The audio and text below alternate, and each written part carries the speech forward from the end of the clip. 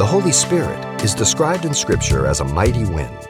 Although invisible, the wind is incredibly powerful and can rapidly change a landscape and clear away unnecessary clutter.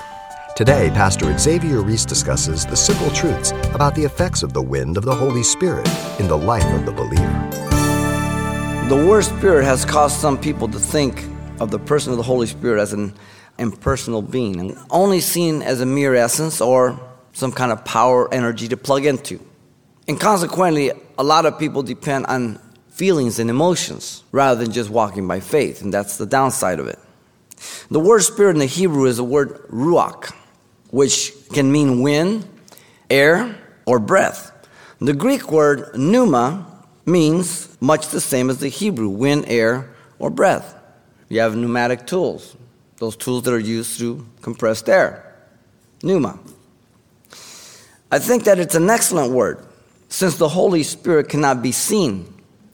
Yet, as He is working, you and I cannot see Him, but you and I can see the effects of His work and also hear Him by virtue of residing in us. So I can't see Him, but I can see how He's changing your life. I can see how He's affecting your thinking, your conduct, your obedience, how far you've come. It's He working in us. Jesus said to Nicodemus in John 3:8, "The wind blows where it wishes, and you hear the sound of it, but cannot tell where it comes from or where it goes. So is everyone who is born of the Spirit." There came a day when you and I accepted Christ and our lives began to change. We began to do and to say and to walk and to talk and to think differently. We perceive things differently. We brought our thoughts into captivity. We asked forgiveness. We asked God for wisdom, for direction, for guidance to help us. All of that is the effects of the Holy Spirit in me, working in my life. The personality of the Holy Spirit affects and influences the believer, but never destroying the personality of the person because he is a co-participant. That's important.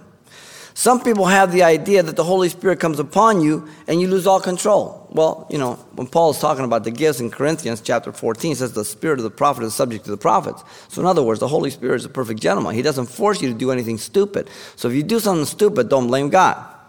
If you do something that you feel you're out of control, don't blame God. God doesn't do that.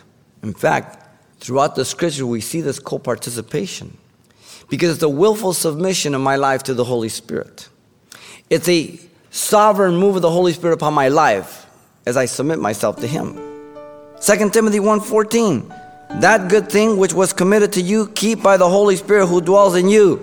The Holy Spirit keeps the gospel, but the Holy Spirit keeps the gospel as you yield to the Holy Spirit. Co-participant. Doesn't force you, doesn't erase your personality, works along with you. You've been listening to Simple Truths with Pastor Xavier Reese, a daily devotional of the enriching and precious truths found in God's Word. We appreciate you listening each weekday at this time, but you can hear this program again by following the radio listings link at CalvaryChapelPasadena.com. For more on the other ministries at Calvary Chapel Pasadena, visit our website. There you'll find information about weekly events, Pastor Xavier's messages, even online booklets in English and Spanish. It's all at CalvaryChapelPasadena.com. Simple Truths is a radio ministry of Calvary Chapel, Pasadena.